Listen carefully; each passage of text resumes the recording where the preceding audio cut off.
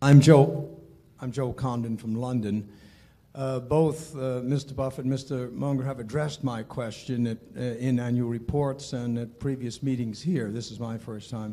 It has to do with investment in a few great high technology stocks. I know your answer has been that if you don't understand it, and I can't, after this performance, can't really believe that both of you don't understand most of the high technology questions. But I'm thinking about not only Microsoft, but say Pfizer and J&J, all three companies which have already proven that not only do they have a great product, proven management over 10 to 15 years, great market share positions, which are not easy to get into. And I frankly don't see a big difference in the PE ratios, for example, if you say Coca-Cola, or against Johnson & Johnson or Pfizer, which are very powerful companies. I wonder if either or both of you would address that question again. Charlie, why don't you? If you have something you think you understand that looks very attractive to you, we think it's smart to do what you understand. If we'd been unable to find companies that fit our slender talents, we well might have been in the Pfizers and Microsofts and so forth, but we've never had to revert to it. We don't sneer at it. Other people with more talent have found that a wonderful course of action. We generally look at businesses. We feel change is likely to work against us. We do not have great ability. We do not think we have great ability to predict where change is going to lead. We think we have some ability to find businesses where we don't think change is going to be very important.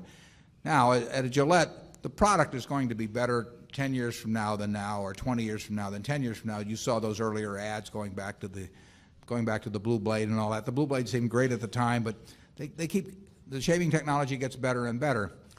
But you know that Gillette, although they had that little experience with Wilkinson in the early 60s, but you know that Gillette is basically going to be spending many multiples the money on developing better shaving systems than exist now compared to anyone else. You know, they got the distribution system, they got the believability. If they bring out a product and they say this is something that men ought to look at, men look at it.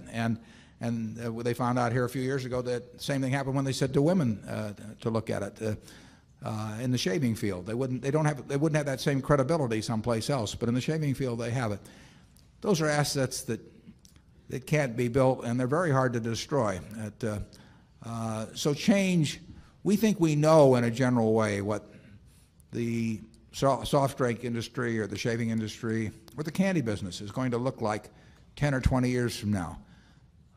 We think Microsoft is a sensational company run by the best of managers, but we don't have any idea what that world is going to look like in 10 or 20 years. Now, if you're going to bet on somebody that is going to see out and do what we can't do ourselves, I'd rather bet on Bill Gates than anybody else. But I don't want to bet on anybody else. I mean, in the end, we want to understand ourselves where we think a business is going. And if somebody tells us the business is going to change a lot, in Wall Street they love to tell you that that's great opportunity.